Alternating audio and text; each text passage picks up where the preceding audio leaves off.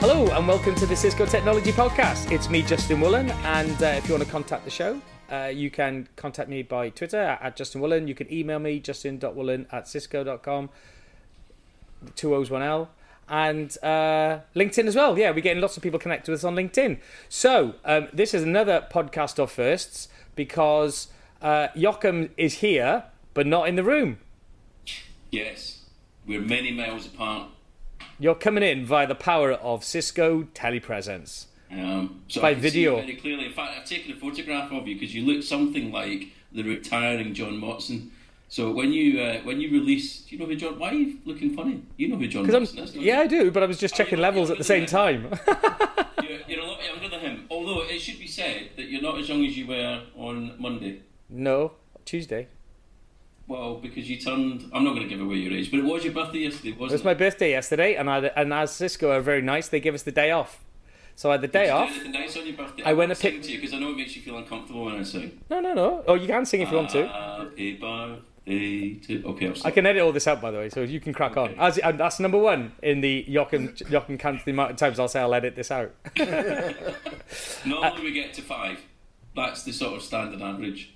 Yeah, it is about that. Yeah. 5 edits. And but I edit some of them out as well, so you don't catch them. Do you? Yeah. All right. Okay. Anyway, you had a really good birthday day off. Yeah. My daughter took me to the pictures because she's off school at the moment. Well, no, she's off. She is now officially. She's finished her studies. She's finished her studies now. She's now waiting for her A-level results. Good luck, Kira. Because if you don't get them, you're not staying at home anymore. No, I'm only joking. You can get out and get a job. So, do you want to introduce yourself, Rob? What's your name? Where you come from? Hey, so I'm Rob McGuckin. I'm a new SE on the enterprise networking team. I've come across from the SP environment within Cisco, and I've been in Cisco about 4 years. What's SP? Service provider. There you go. You can say SP now because we don't do acronyms.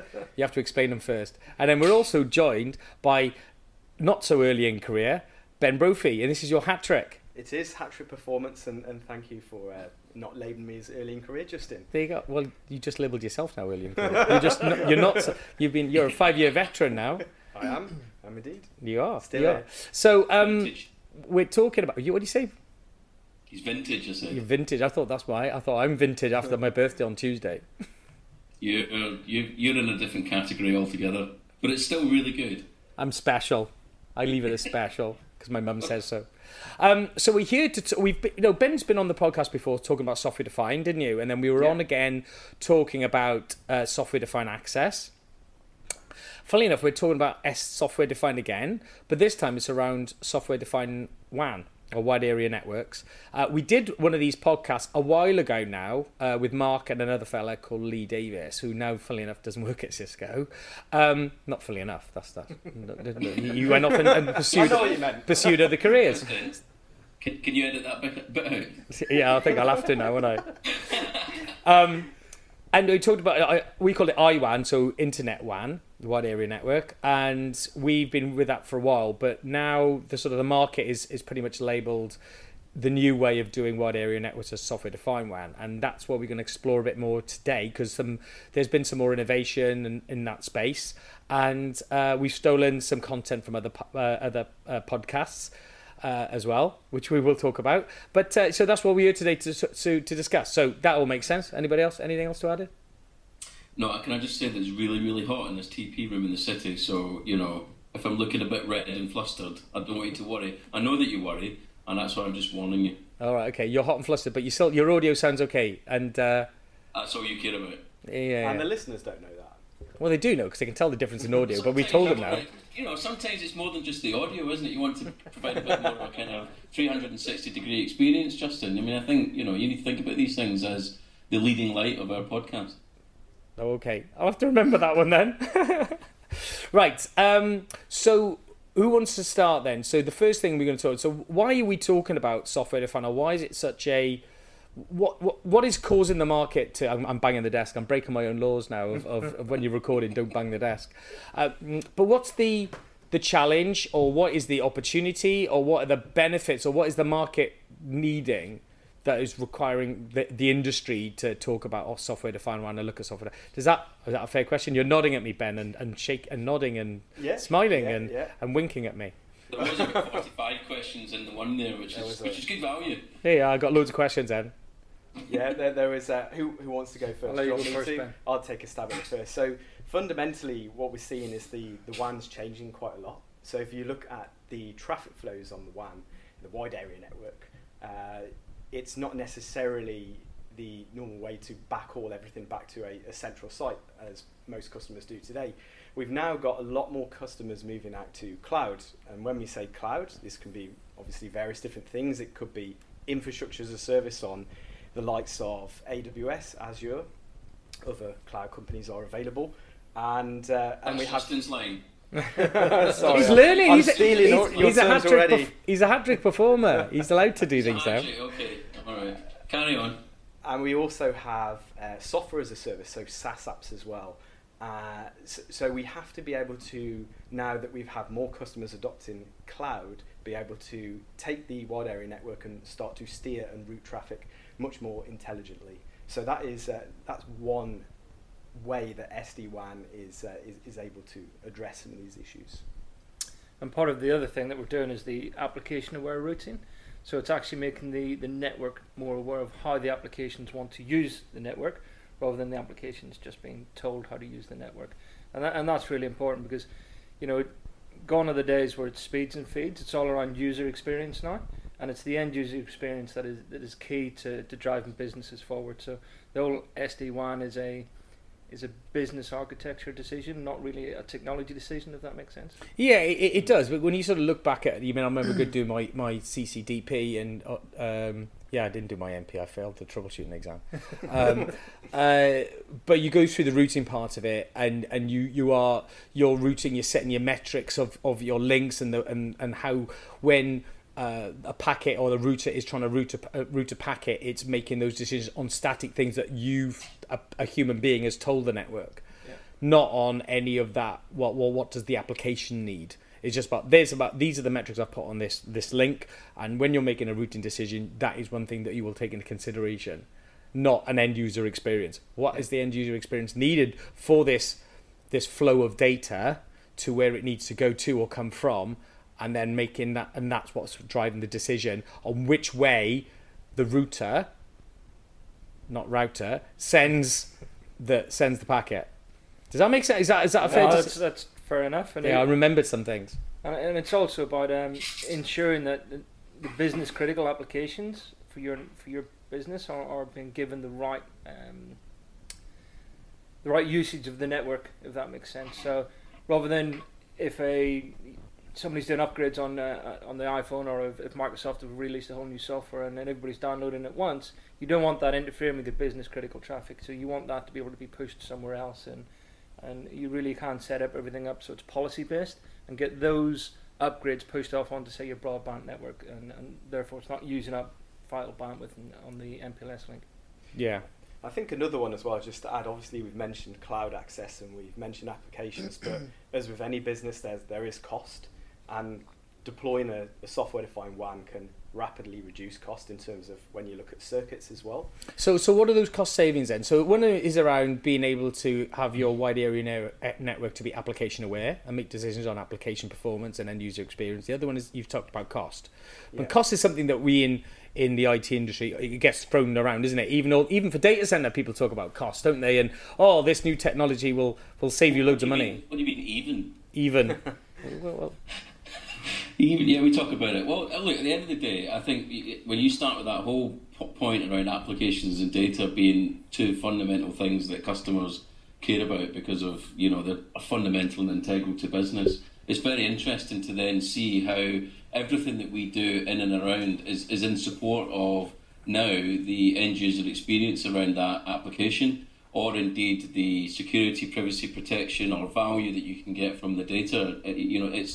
It's sort of founded on both of those things, and so whether it's a technology stack, for want of a better description, that sits in the data center, or whether it's out at the edge of the network, it's interesting to see the same themes and principles are what we're working to. So yeah, from that perspective, definitely. And cost is always a fundamental issue, right? We've got to be driving cost down. We've got to be more efficient, and that's what drives the whole theme about intuitive, around automation, etc. So as I've always said to you, Justin, there's many things that we do in the data center that eventually make it into your world. So, So we stole. you're catching up. So we stole ACI and put that in the campus, called it and changed its name, called it SDA, and then we're doing the same now for the WAN. Same principles, yeah. Software defined. Software defined started in the data center, and it's gradually making its way out everywhere else, which is great to see. Fair enough. All right then. You still manage to get DC into every single podcast we do, but that's okay. So when we that's on my rider, don't you? If I don't get to talk about DC, I'm not coming. All right. Okay. But in terms of the cost, so there's two aspects of the cost. So there's, as Ben said, there's the WAN link cost. So do you need 2 or 3 or more MPLS links, or can you have one and then supplement that with a business class broadband or a 4G or 5G whenever it comes along? But you've also got the operational costs, and these are the ones that are really hard to quantify, because they're going to be different for different customer, and they're going to be different for different skill sets of engineers, and they're going to be different for different regions. So rather than looking at it in terms of a dollar cost, it's better to try and look at those costs in terms of a man-hour cost. So how many man-hours can we reduce? So if you're configuring, say some of our customers have deployed 6,000 sites, if they have to go and make changes to those 6,000 sites, that's an awful lot of man-hours. Whereas if you can make one change on a policy, and then you push that policy to all of those 6,000 sites at once, and it does a minimum difference before it pushes that. So it looks at the two configs, what is there and what you're pushing, and then it'll let you know what the differences are. And then when it pushes that difference down, that's gone to all 6,000 sites in one hit. So you don't have that man sitting there making those configurations in one plan engineering works for a number of sites, and then doing that over the space of 2, 3, 4 weeks. That can be done very, very quickly. But you can also schedule it so that it can be done on certain sites at certain instances. So you don't have to push it to all sites at once. And it just gives you that power, control and flexibility in reducing those operational type costs. I think the other one within that, sorry, and you might be jumping onto this, but the other point about, relatively low level or straightforward but highly repeatable tasks are not generally something that us humans are brilliant at doing perfectly. And so, there's a margin for error in that kind of manual labour, if you like, or the manual config that, is much greater than if you've made sure you got it right first time, and as you say, is pushed out in whatever schedule you want, but nevertheless is pushed out correct first time. But also, we, as humans, we've got a favoritism. So engineer 1 will like to do something in his own little way that is, or her little way that is different from an engineer 2. And therefore, you can actually have, although the delivery is the same, you can have slightly different configurations and things depending on which engineer's done it. And again, you eliminate all of that as well, because then there's a similar look and feel of the config all the way through. And the other part that's really important as well is that you can eliminate dead code. So lines of code that are no longer being used, they're removed. So no longer would you, as your router starting to slow down over time because there's configs there from 2, 3, 4 years ago that aren't being used. They're all being immediately deleted when you push your new config down. And that again is really important. So it sort of gives your better performance routing over the... Is that a bit like how your laptop eventually slows down and grinds to a halt? That doesn't happen with our routers. No, because I use a Mac, so I don't get that problem. So those that use Windows will do. You can delete that. I'll just show you what I've got over here as well for exactly the same reason. So from what you were saying though, Rob, is the thing that stuck out for me was the cost savings will depend on a per customer basis on that, because there's multiple benefit. The operational cost savings, yeah. So there's two cost savings. There's a cost and savings.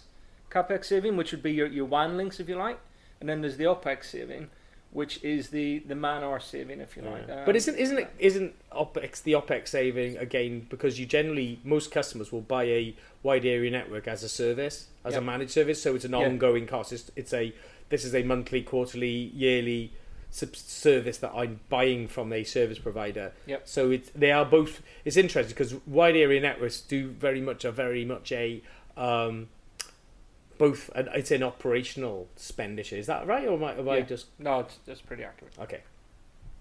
So from an operational cost perspective, it is specific per customer because they might do things in different ways. Yeah. Okay. So have we described what SD-WAN is already? I think we described some of the problems, haven't we? Yeah. Yeah. Some So of the let's issues get in the into what industry. what is SD-WAN from our perspective then. So SD-WAN, you can think of it as kind of a cloud managed way of doing WANs with flexible deployment options. So right now, if you look at a lot of SD-WAN vendors across the industry, they've got this concept of hybrid WAN, so the ability to take a couple of WAN links and route over them. So that's kind of table stakes. But really, at Cisco, what we're trying to do is bring some more use cases and value add. So we'll talk shortly around some of the cloud edge capability we have to actually extend SD-WAN not only from your branch but into the public cloud and the SaaS applications, and also some clever use cases around segmentation. So from a management perspective, it's very sophisticated in the type of things that you can do, but at the same time simple to deploy. Yeah. Yeah. So when we talk about software defined, we always generally talk about some sort of controller. Yeah. Yeah. So the controller's doing all the intelligence and telling the hardware routing platforms or the switching platforms what to do. So what makes up, or what are these components of a software defined WAN in general, and then we can get down how it works for Cisco. Yeah, so from the component perspective, we tend to break it down into what we have on your site at your branch, your campus, or your data center, and then what we have that make up the software-defined controllers and management aspect. So if we take a look at the branch first of all, what we could deploy is essentially just a router. It could be any kind of router. It could be a physical router, it could be a virtual router, and then if you work with public cloud as well, we could even spin up a virtual router in the public cloud as well. So that kind of takes into account the CEs, or the customer edge routers, if you like. And then how do we start to control that? So in the traditional sense, what we may do is go around box by box and manage that, okay, and put lines of config on, or we'd get a managed service provider to manage that for us. But now, because we've abstracted a lot of that control to different control points that typically live in the cloud, Yeah. I would say 99% of customers do consume it as a cloud service. However, it can be deployed on-prem, and we can talk around reasons why you may want to do that as well. But these controllers live in the cloud, and they're very clever because they can understand the topology, the routing, the security, and because they have full visibility of that, and because we've abstracted that to a higher layer, we have very granular control over what the network does. So just one very quick example: if you want to change the network from being a hub and spoke type network where you send everything back to a central data center, let's say, and you want to send everything from one branch to another branch on the fly very quickly with a policy, you can configure that and push that down, rather than having to think around how you would do that on the network level, tweaking little knobs like BGP, for instance, or using several different policy-based routing protocols. So that's just one example of how you would control the network. That's the control part of it. So what are the other components of SD-WAN that we need to be? So you've got on-prem, Yeah. you've got a cloud controller.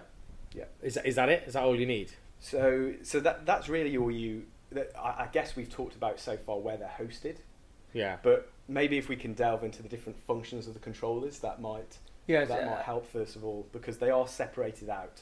I think in essence you've got a control plane and a data plane, a customer data plane, and what we do is we completely separate those. So we no longer allow or let the control traffic be in the same space as the customer's data traffic, and that just gives the customer much more secure data traffic between his sites. Yeah. So if we talk about how we might want to get one of these SD-WAN devices online, for instance, and part of the fabric, we don't have to have a particularly skilled installer at a site. We've got a lot of different sites. We want to get that up and running. We can use a zero-touch provisioning and plug-and-play type setup, whereby we plug the network cable in, we plug the power cable in, and as long as we have an address, we can securely onboard to the controllers that live in the cloud. We mutually authenticate everything via certificates, so security is a key part of this.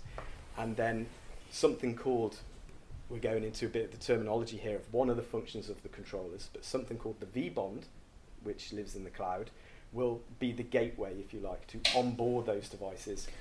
So it's not just one controller do anything. It's more like you've virtualized, or you've taken those functions of a controller. So you have, instead of you just saying one software-defined WAN controller does everything, you say, right, I have functions, and each of those functions separate. So you have one. So you have a vBond. We have a vBond. Yep. So what does that do then? So principally, a vBond is your gateway. So it's how you allow the SD-WAN devices to onboard to the network. So that's part of what we call zero-touch deployment, then, is it? Correct. Or zero-touch provisioning. So something. It's a bit like this podcast today. Am I making lots of noise? You are making a heck of a lot of noise for someone who's not even in the room. Because it's got a creaky seat. It's not my fault. All right. But I'm making the point there about I was going to draw the analogy of, well, normally when I'm in the room with you podcasting, we have a physical bond, but because I'm remote, the TP unit is a vBond. Yes. This is a vBond. I like. I feel very bonded. Oh, God. I'll stop moving my seat now because I know it really irritates you. Well, it is, because I have to listen to it all. Because I'm trying to concentrate on Ben, and all I can hear in my ear is your. No, and I'm feeling like you're not concentrating on me, so I'm just trying to get your attention. All right. Oh, God. So neat. That's not changed. You're in the room. You're as needy as you are away from the room. Absolutely. More so. Anyway, I'll let you get back to Ben. Apologies for the. What was that? Well, we were talking about vBond, weren't we? You're talking about vBond. vBond, yeah. Yeah, vBond. So vBond is the thing that the function of a software-defined controller that onboards then. Yeah. So it's so what one are those? of the- There's some specific things that it does, though, is there? Yeah. So that's just one piece of the puzzle, and whilst we've split these out into different controllers, so you imagine a physical router. It's a box, bit of sheet metal that has, as Rob says, a data plane, a control plane, and generally everything's done there. We're able to take a lot of that control out of the router itself, abstract that to these different controllers and management systems. So realistically, everything is configured from something called vManage. So all of the different controllers that we talk about, it's not necessarily the case that you need to go on and configure anything, but it's just important to know the function of them. That's what I would say. So going back to the vBond, the function of that is to act as the gateway for zero-touch provisioning of an SD-WAN device coming onto the fabric, and it can also help you as well with something called NAT. Stop banging the traversal. desk. Sorry, I know you don't like that as well. Because no, I don't like it. Is that people have to listen to it? Does it pick it up, does it? Yes, it does. Okay, apologies. So imagine that we have an SD-WAN device that isn't connected to something like an MPLS, but it's connected to internet. So you have a DSL modem at home. That's typically going to NAT your address, network address translation. So the SD-WAN device will get a private IP address, whereas your DSL modem on the outside will have a public IP address. Now that can be quite tricky, because if we want to build tunnels over the fabric from site A to site B, if you're sitting behind a NAT with private IP addresses, how does it know how to build the tunnels when we have to route over the internet? So that is another function of vBond. It can help with NAT traversal to allow you to punch through NATs. Okay. I'm within fear of my life of moving here because I've got creaky seat syndrome, and I'm so if I'm looking a little bit rigid, I know this doesn't appeal to the listeners. But Where are we going now? This is turning into Carry On podcasting again. You went NADs and then I went rigid. Shall we move on? Yeah, let's move on. So is that everything that the vBond does then? So it's all about onboarding and NAT solving. Yeah, securely onboarding the SD-WAN device, whether it lives at your branch, whether it lives at your data center headquarters, or even in the cloud. That is going to be the first point that it's going to talk to. So when it gets an address and calls home, that is. So when you talk about it, the part of the provisioning and zero-touch provisioning is about a box turning up on site without actually having somebody deeply technical person there to install it. Correct. That's what I mean. So you can have a box turn up, and what you said, connect that. You take the instructions of take it out the box, plug it in to the power, take an Ethernet cable, plug it in from your WAN port into your ADSL router, maybe. plug it in, and it will just do its magic. Exactly. It's just like when you receive your DSL router at home from your server, your internet service provider. You don't need to be an experienced engineer to plug that in and get it up and running. You just plug it into your telephone line, and this is the same concept. You beg to differ. I beg to differ. You see, Justin, he's helped some learned colleagues of ours set up their networks at home, but when I moved recently, there was no offer of help whatsoever, and I was left to my own devices, excuse the pun. And did it work? Yes, that's because I've become more skilled and more practical. Did I tell you that for the first time ever I managed to assemble a flat-packed sofa and did it successfully, and it's still standing, sitting? What do sofas do? Do they stand? Do they sit? Anyway, I don't know. I managed to do that. Anyway, I'll move on. No, it's all right. I'm just pleased you managed to do some flat. Network, and I'm still upset about that. What you didn't ask? I did. I might not have said it directly. It was, if I right. So I have to read. I wanted to read my thoughts. And that's a shout out to David Goff, because he moved house and I had to go in and sort his Wi-Fi out for him. Yeah, exactly. And mine's still set up by me, so doubtlessly. Well, it sort of worked because okay. Well, he has got a big house. He got a big fancy house. house. What are you trying to say? No, he's got this big fancy house that you have to get staff in to do stuff. So mine's a flat and he's got a big house. Now I've got envy on that. You're not helping. Well, you live around the corner from him. I do, yeah. Maybe I'll just go around and use his Wi-Fi. You should it's do. So special because you set it up. Yeah, it's very good. Yeah. Anyway, where were we? So we've finally got past V-Bond. Have we got past V-Bond? Have we covered it? Rob, I'm looking at you to make sure we're covering everything here. You're being the grounding of this. Yeah, we've done V-Bond. The other thing that V-Bond does that's really important is it'll block any rogue devices from trying to get onto your network. And how does it do that? Because when you place your order with Cisco, we take the serial numbers of the devices and we embed that into what we call a whitelist, and that whitelist is pushed to vBond, vSmart, and vManage. And within that whitelist, only what's on that whitelist is allowed on the network. So if somebody went and bought a router off eBay and tried plugging it into your network, when it tries to call to ztp.viptela.com, it'll have an IP, a serial number that it'll know. If you're not on that list, you're not getting in. It's really simple. Okay. So that sort of really sort of reinforces both from a security perspective and a zero-touch deployment, as in to make it operational cost of setting up a WAN. Exactly. Makes it nice and easy and secure. But there you are. You see, Mark's going to be really happy. You've got security. Secure. Yay! You'll be happy. I knew it would be a security angle. I was just waiting for it. Well, he doesn't listen to us anyway, so it doesn't matter. We could say anything about him. Yeah, we could say that he's lovely. We could say that he's not. He wouldn't hear us. No, because he never listens. Doesn't listen. Anyway.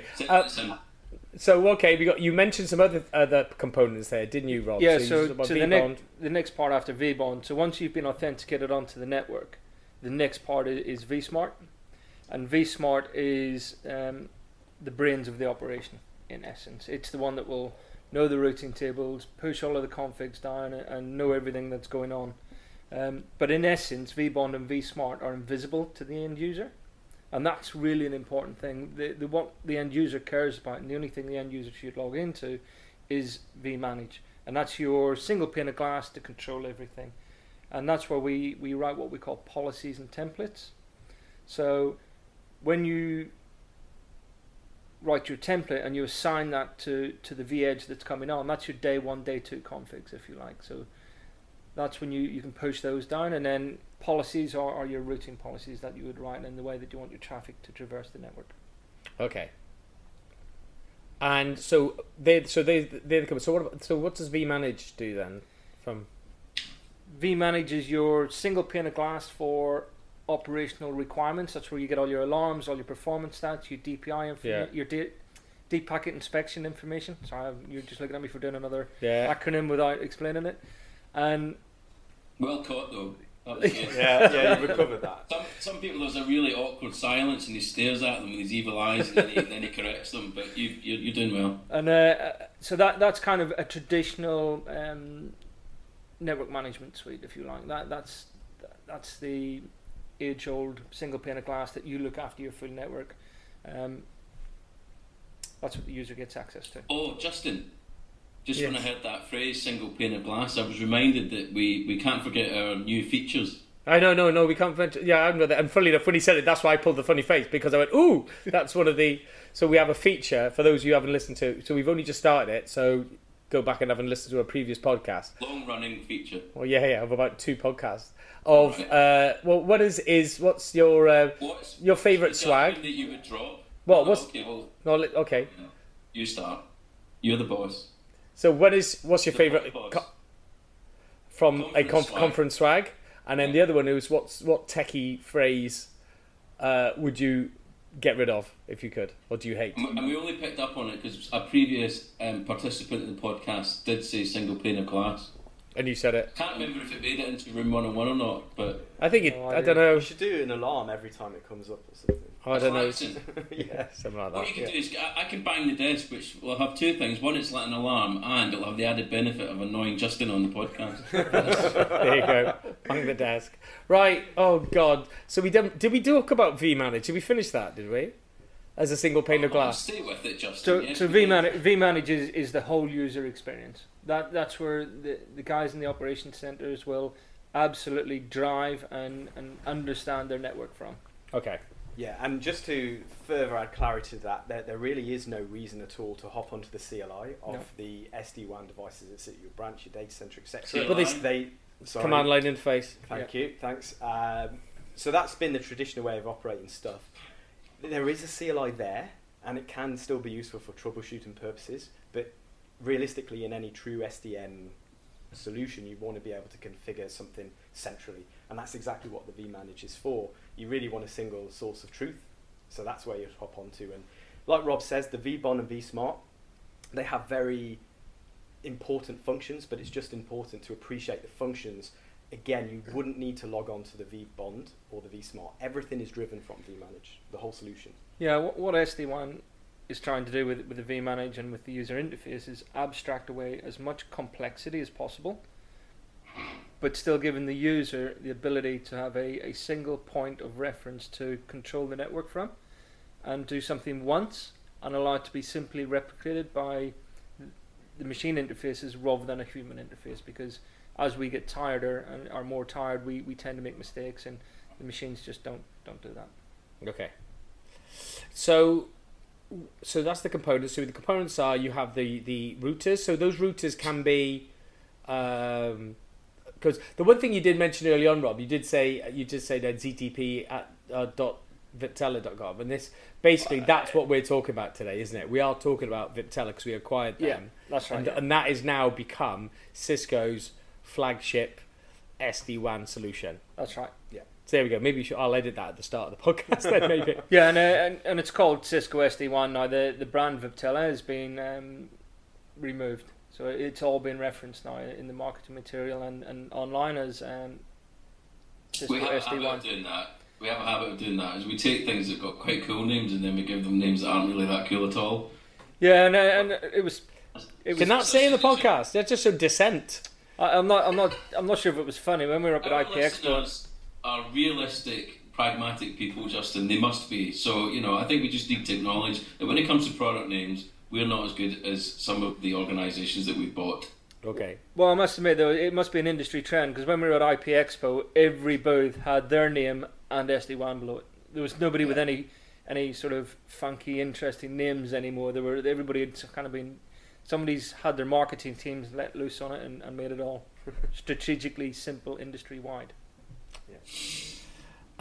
So we have we talked about Viptela, and that's part of that's our acquisition. So that's what we talked about. So we don't do iWAN anymore.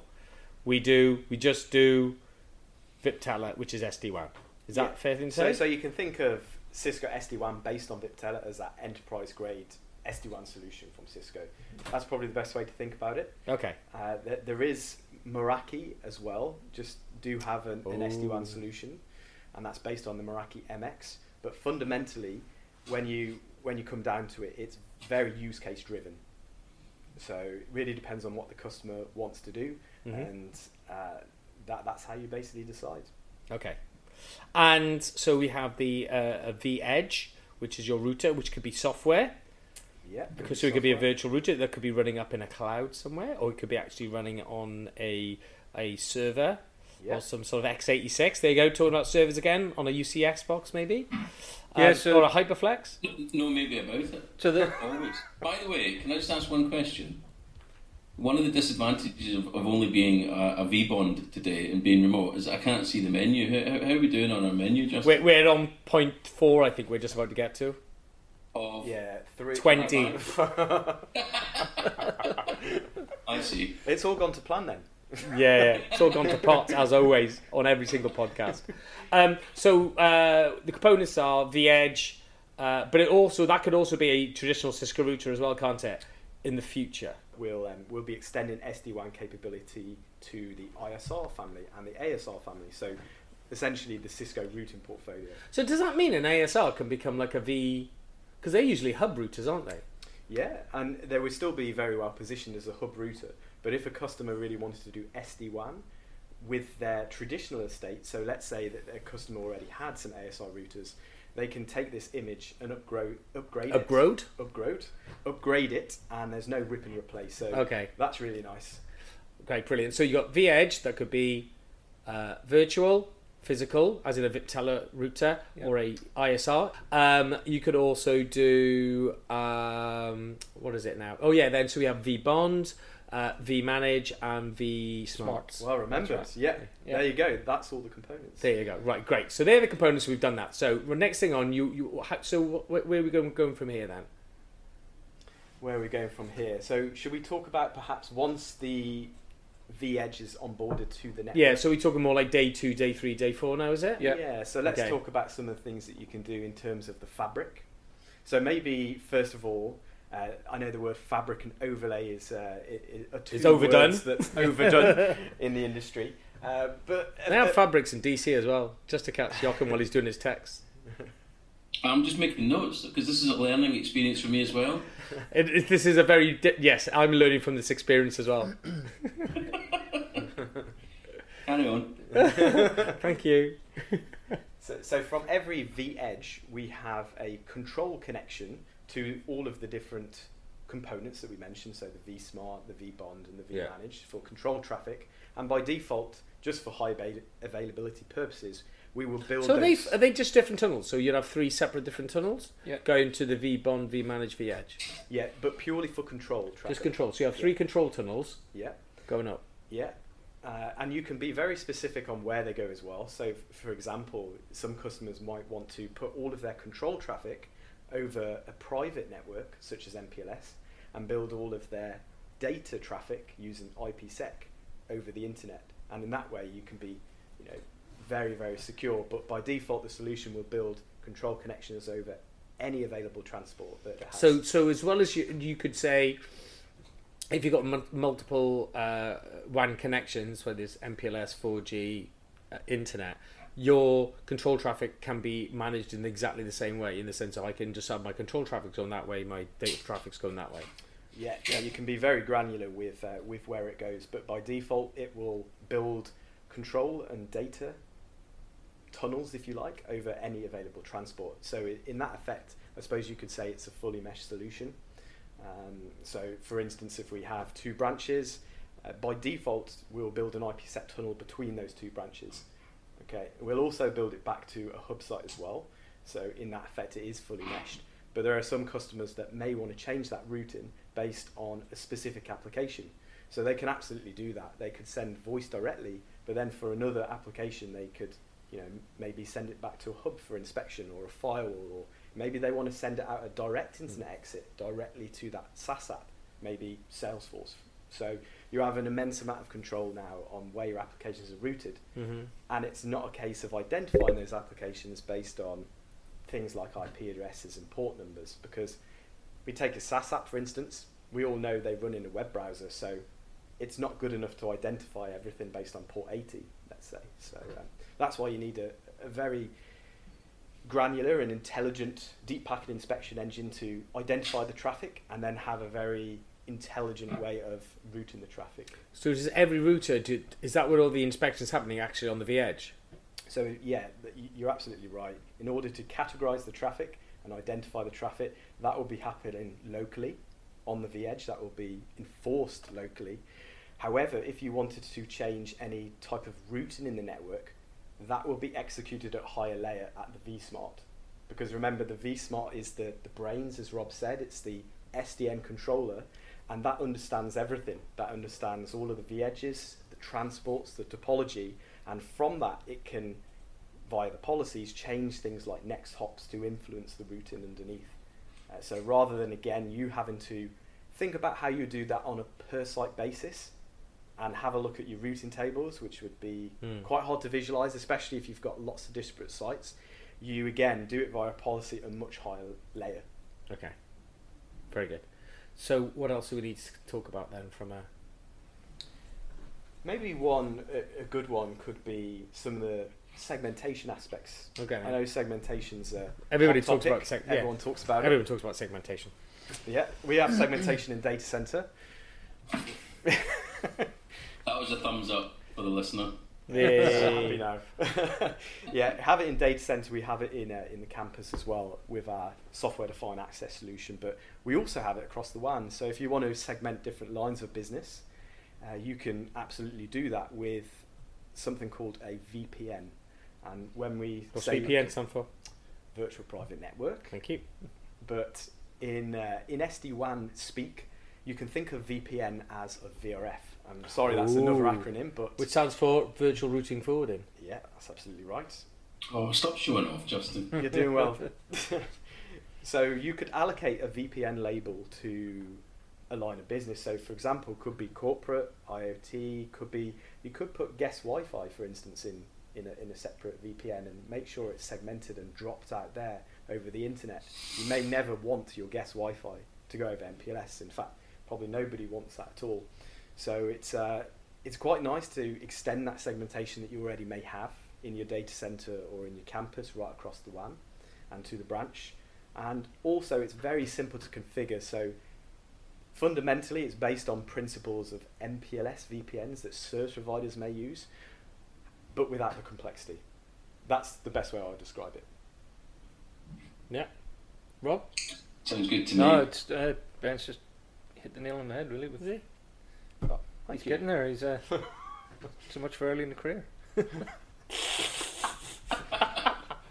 So is there any more things, I mean, from a security perspective, so we talked about segmentation there, haven't we? But from a security, what other security things are needed or does this SD-WAN solution bring that? So security covers a multitude of sins. So there's not just the security of your data traffic, your customer data traffic, or the security of your control traffic.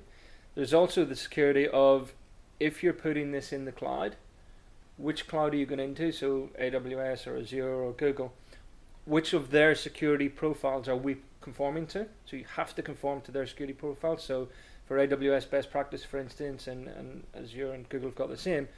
So some of the other stuff that we have to do is we need from the customer their public IP address from whichever office their operation center is in, and also their VPN, so if their management staff or their engineers are off-site and VPN into the network.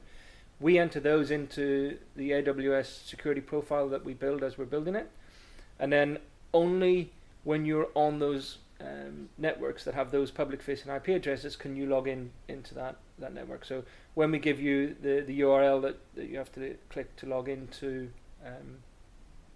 the vManage, if you're not on those networks, you will just come up with a blank page which says site unreachable. And again, that's really important to understand that is a very high security profile as well that you have to be on. Then you've got the security that we spoke about earlier on, and now we're also starting to introduce some of the new Cisco security processes such as Umbrella. So is that built into the V-edges as well? So as the traffic's traversing, it goes straight off to Umbrella, checking all the DNS entries and everything like that, and then before making sure they're okay before that V-edge will actually forward on any packets. Yeah, absolutely, and that's great for obviously direct internet traffic. So what you could do, as you rightly said, is you could do it based on DNS, or you could actually create a tunnel to a web security gateway like Umbrella that sits in the cloud, where you put all internet traffic. So you just for send all inspection. your internet data Yeah. to umbrella everything. So he just checks everything then. Yeah. It becomes like a web Yeah, that's Yeah. essentially what it is. I mean, you can think of it as web security appliance, but a cloud-based like, a one. bit like a proxy, but in the cloud, Yeah. if you like. Okay. Yeah. Awesome. So that's a lot of security we've talked about. So we've got fabric segmentation. We talk about because that's in there as well. Is the zero touch deployment piece as well, which is hugely important, and having that certificate based. Yeah, and security obviously is a big part of that. We probably didn't touch too much on that, but the whole solution is based on mutually authenticating certificates. So every single component authenticates each other. So when the vEdge comes on board, it will be mutually authenticated with a vBond. When the vBond and the vSmart come on board, they will authenticate each other. And when the vManage comes on board, again, they will all mutually authenticate each other with certificates. So Okay. in that fashion, it's actually pretty secure as well. Okay. So cloud is something we talk about a lot, and obviously Joachim likes to talk about cloud as well. I do, yes. It just- I know my place. So where does so this can be delivered in different ways. You talked about on-prem, off-prem. So I'm assuming it can be delivered as a cloud service just from Cisco. Yeah, that's right. Another squeaky chair. That was a very squeaky. That was the squeakiest one so far. Yes. That was me trying not to squeak. I know, and you squeaked a lot. You did a little Tommy squeaker. So basically, when you I don't know that. when you place the order with Cisco, what happens is we build the cloud infrastructure for the customer. So we build the vBond, vSmart, and vManage.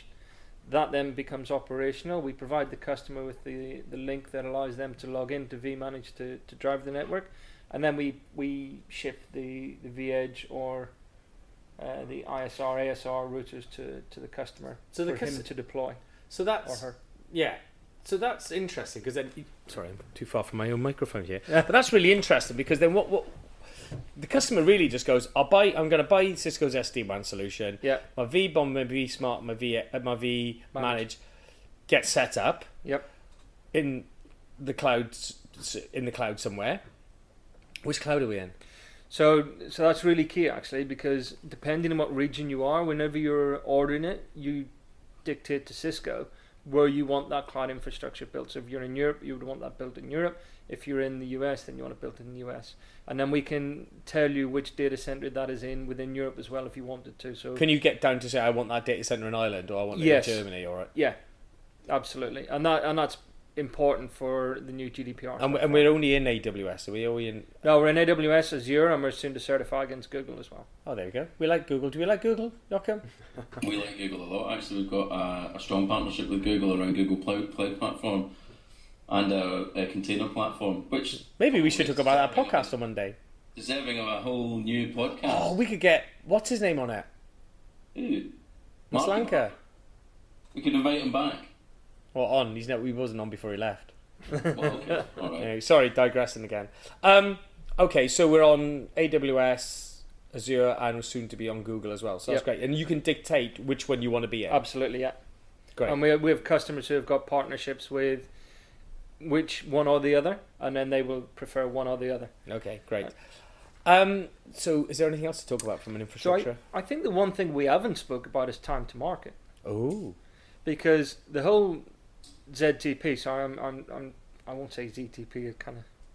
It's two movies. So the whole thing with ZTP and everything else is it really gives you that ability to increase your time to market, or to bring your time to market down really quickly. So we had a workshop last week with some customers, and one thing they were talking about was they have pop-up sites, and it is so hard for them to get a router, get on site with their points of presence and their points of sale and their marketing material and everything else. For them to have a 4G connection or an internet connection, and just to be able to put a router on there, and it calls home and has its config pushed to it, and to them within a minute, it's as if they were on their corporate LAN, is really key for them.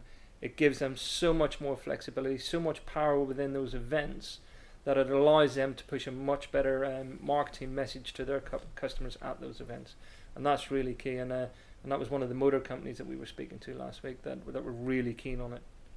okay, brilliant. So what about, have we covered everything in the portfolio yet? Because I know we talked about some, like the ISRs are on there now, or will be, Yeah. July. We could. There's some more stuff around cloud. If Go on then, you- keep if going you about wanna cloud hear, then. Hear around that, yeah. Yeah, I know Joachim would. I've just sat up. So Rob talked about where the controllers are hosted in the public cloud, and that's from the controller perspective. But you could also take a virtual vEdge and stick that in the public cloud as well. And in that effect, what you're doing is you're extending your branch or your data center, that fabric, right into the public cloud. And what's more is you don't even have to go into the marketplace of that public cloud platform, order it, configure it, build the tunnels, because we actually plug in via APIs through vManage into those public cloud platforms. We can orchestrate all of that for you. So that includes the instantiation of the vEdge cloud itself and the building of the tunnels. So if you have multiple cloud instances around the world, that can be massive. So I'm trying to get to and understand a bit more. Why would you want to put a virtual router into a cloud service or into a cloud that you've just bubbled? That's a really good question. So we find a lot of customers, clearly they are moving to public cloud for various different reasons. They might have a website there, they might have the applications there, they might have a bit of a hybrid setup, so they might have some apps living on-prem in their data center and some in the public cloud as well. So what we want to be able to do is, if you think from a user perspective, all really the user care about is that application, right? So whichever cloud it lives in, private, public, it shouldn't really matter to them. And what we can deliver by having a vEdge on-prem in your data center and a vEdge in the cloud is exactly the same path control telemetry across any network. And because of that, we can always make sure that we route it over the best links, and from a user perspective, they always have the best experience to access the app. That's fundamentally what it comes down to when you extend it into the cloud. Because I think what a lot of people see is arguably the public cloud is someone else's, domain. It's totally different, it's totally separate, we can't touch and feel it.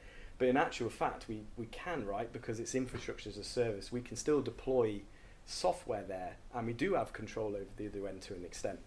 Yeah, I would echo that. It's people often think of it as an either or. You think you either do something here or you do it there. Here being private cloud, there being a public cloud. And the reality is that most customers, will access services from a variety of different places, whether it's as a software as a service, whether it's raw infrastructure as you talked about, or other analytics-based services, or whether there's applications and workloads that are running in-house, so to speak, and every combination thereon. So what's really, really important is that everything that we build and innovate around and bring to market, etc., has got that kind of what I would call multi-cloud domain very much in mind. Because you're quite right, it's absolutely all about the end user experience, and then all the aspects of that support it from a security policy, experience, etc. So it's interesting, and I have been paying attention. It is a learning experience because it's really, many of the things that we talk about as being relevant. We've talked about ACI Anywhere, which is the exact same concept of taking what you can do around policy automation in the data center network and extending that out to multiple clouds. And it's a lot of the same sort of principles and theories that we're talking about here. So that's interesting. Good stuff. I've heard SD-WAN explained before as the WAN has now been innovated the way the data center was 10 years ago, if not a little bit more. And this is the first time there's been a fundamental change in the WAN in maybe 15, 20 years. See, I told you, Justin, it starts in the data center. Boring. Don't go in a huff now, just because you're off screen. Oh, dear me. Just trying to get. I'm just conscious of time now. So I think the one thing that we didn't mention about the cloud vEdge is, I think you did mention earlier on that it can be deployed on any x86 based platform, but you can deploy that on a UCS server that would be sitting inside an ISR 4K. You can deploy that on a ENCS platform, which is our new x86 based router and server sort of platform, and you can also deploy it on a UCS C series and the CSP 2100s. So all of those platforms can run what we call NFVIS, which is our new operating system, and therefore the customer again gets that similar look and feel experience across the Cisco family portfolio, and that's Okay. really important and key for the customer. Similar Works look really, and feel. really brilliantly on the UCSC series. Yeah. All right. And if I may, I know we're short for time. On the cloud side of things, more cloud stuff, Joachim. So we talked around infrastructure as a service there in the public cloud, but remember we've got software as a service as well. So we've got SaaS apps. We've got many, pretty much every customer I speak to has got some sort of SaaS app they're using, whether it be Office 365, Salesforce, Box, ServiceNow. The list goes on and on. The problem with that, in the most part, is that whilst there are some ways around it, you generally just get access to a web page. You don't have control of the infrastructure on the other end with SaaS generally. So if we take something like, I'm just pick on one, ServiceNow or Salesforce, for example, how can we guarantee that the user always has the best experience of accessing Salesforce from the branch site? And that's a really challenging thing to do, because we can't take the vEdge now and stick it on the other end to do the path control like we would with IaaS. So the way we get around that is quite interesting, and from every vEdge over every transport, every link, we will simulate an HTTP connection to that SaaS app. So that simulates a user logging into Salesforce, for instance. Okay, and then from that, on every vEdge that you have around in your network, we're able to generate a score. And this is called a... So basically what you're saying is that from any location that a user might access a cloud, a software as a service application, Yep. you will run a connection to it, whether they're using it or not, to be able to measure the performance of that connection to that software. Yeah, so you would, first of all, you would have to turn this on. So you would have to you would have to make sure that, first of all, you do have users using this SaaS app in the first place, so you have to turn it on. And then once you've turned that on, it will monitor and send probes to that SaaS app and generate a score based on 1 to 10. And so what it will then do, so if you've got, 10 branches, and you can have 10 branches, 1 on 1, 1 on 2, 1 on 3, you will always then go, right, I now have a score for these 10 branches where I can access my Salesforce.com from and be able to then take the best route based on user experience. Absolutely. Absolutely, you've hit the nail on the head. So you might think from a branch site, the best way to Salesforce would be to go out the internet exit, right, to go direct. However, if you had a better quality of experience score from a colo that's carrier neutral or high bandwidth links, or maybe from a data center, why not use your fabric at your disposal, route it out there, and you'll have a better user base, or a happier user base. That's really the principle. Is there anything else we need to talk about?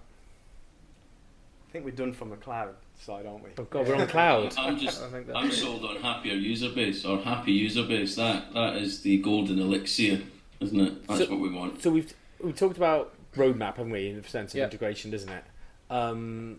Portfolio then, do we need to talk a bit more about that? Yeah, I guess that kind of ties into to what we're announcing in July. So you have a pretty wide portfolio depending on what you want to do. So we have the vEdge, of course, and the vEdge is a fantastic SD-WAN box. It supports Ethernet, it builds the tunnels, does a great job. We're also extending this to the ISR and ASR routing family as well. So we'll have an iOS XE SD-WAN image that you'll be able to use on these routers. But not only will you get SD-WAN, but you'll get some other features built in, like the application hosting and the firewall, etc. Plus the ability to connect to different transports. So obviously on the routers we have cards where you can plug into Ethernet, T1, E1, DSL, 4G. So you have much more of a branch in the box there as well. But I think the important thing to understand is next month we're not rolling iOS XE out to all of the platforms because there's just too much testing involved. There are a select number of platforms that we're doing for next month. Then there'll be some more added in November, and then further on into FY or calendar year 19. So really do talk to your Cisco account teams and find out which products are relevant for your business, and if we've covered those off in the next 6 months.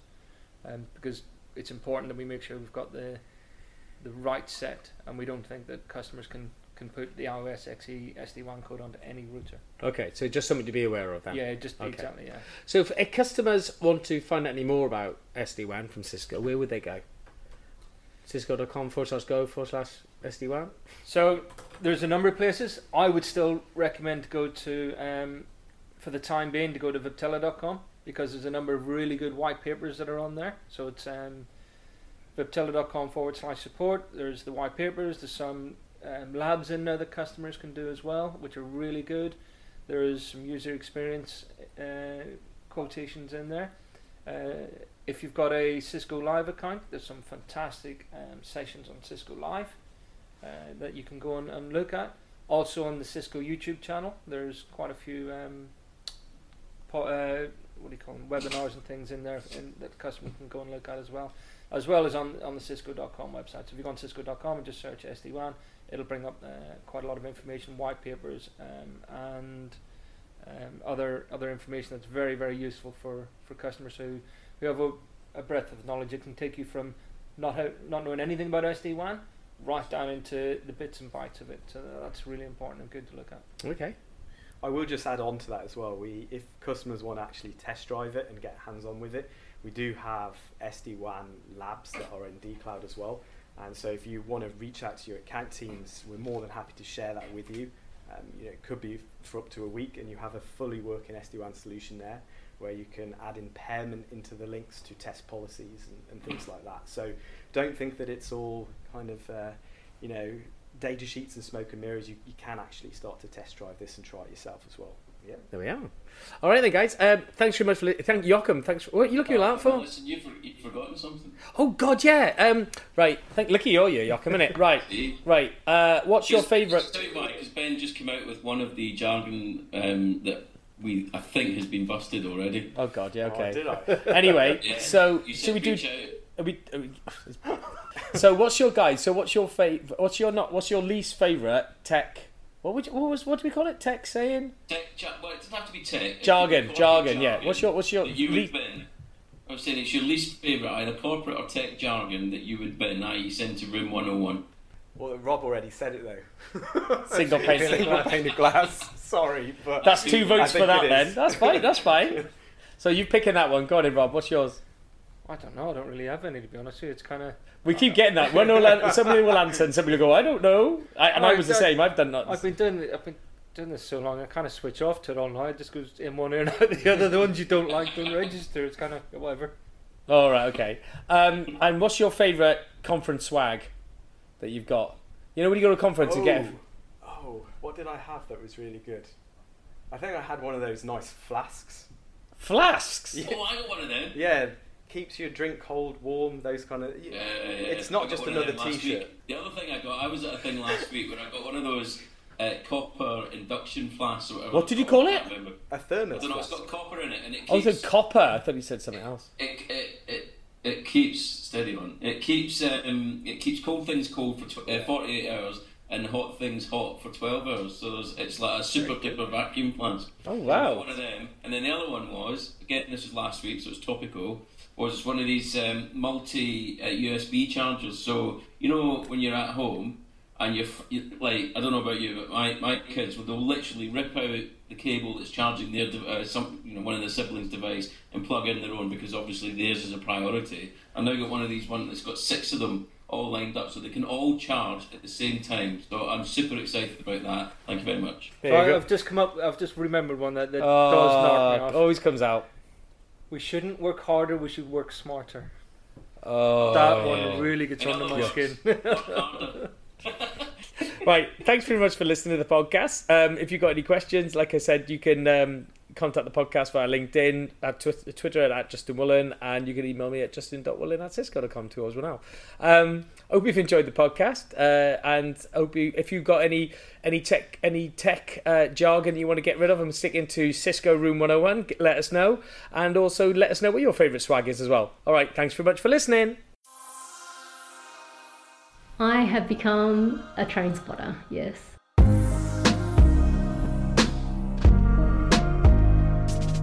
The latest episode of Macro is here. And in this instalment of Cisco's Innovation Podcast series, we're riding the railways to get the lowdown on Project Swift, Cisco's connected train solution.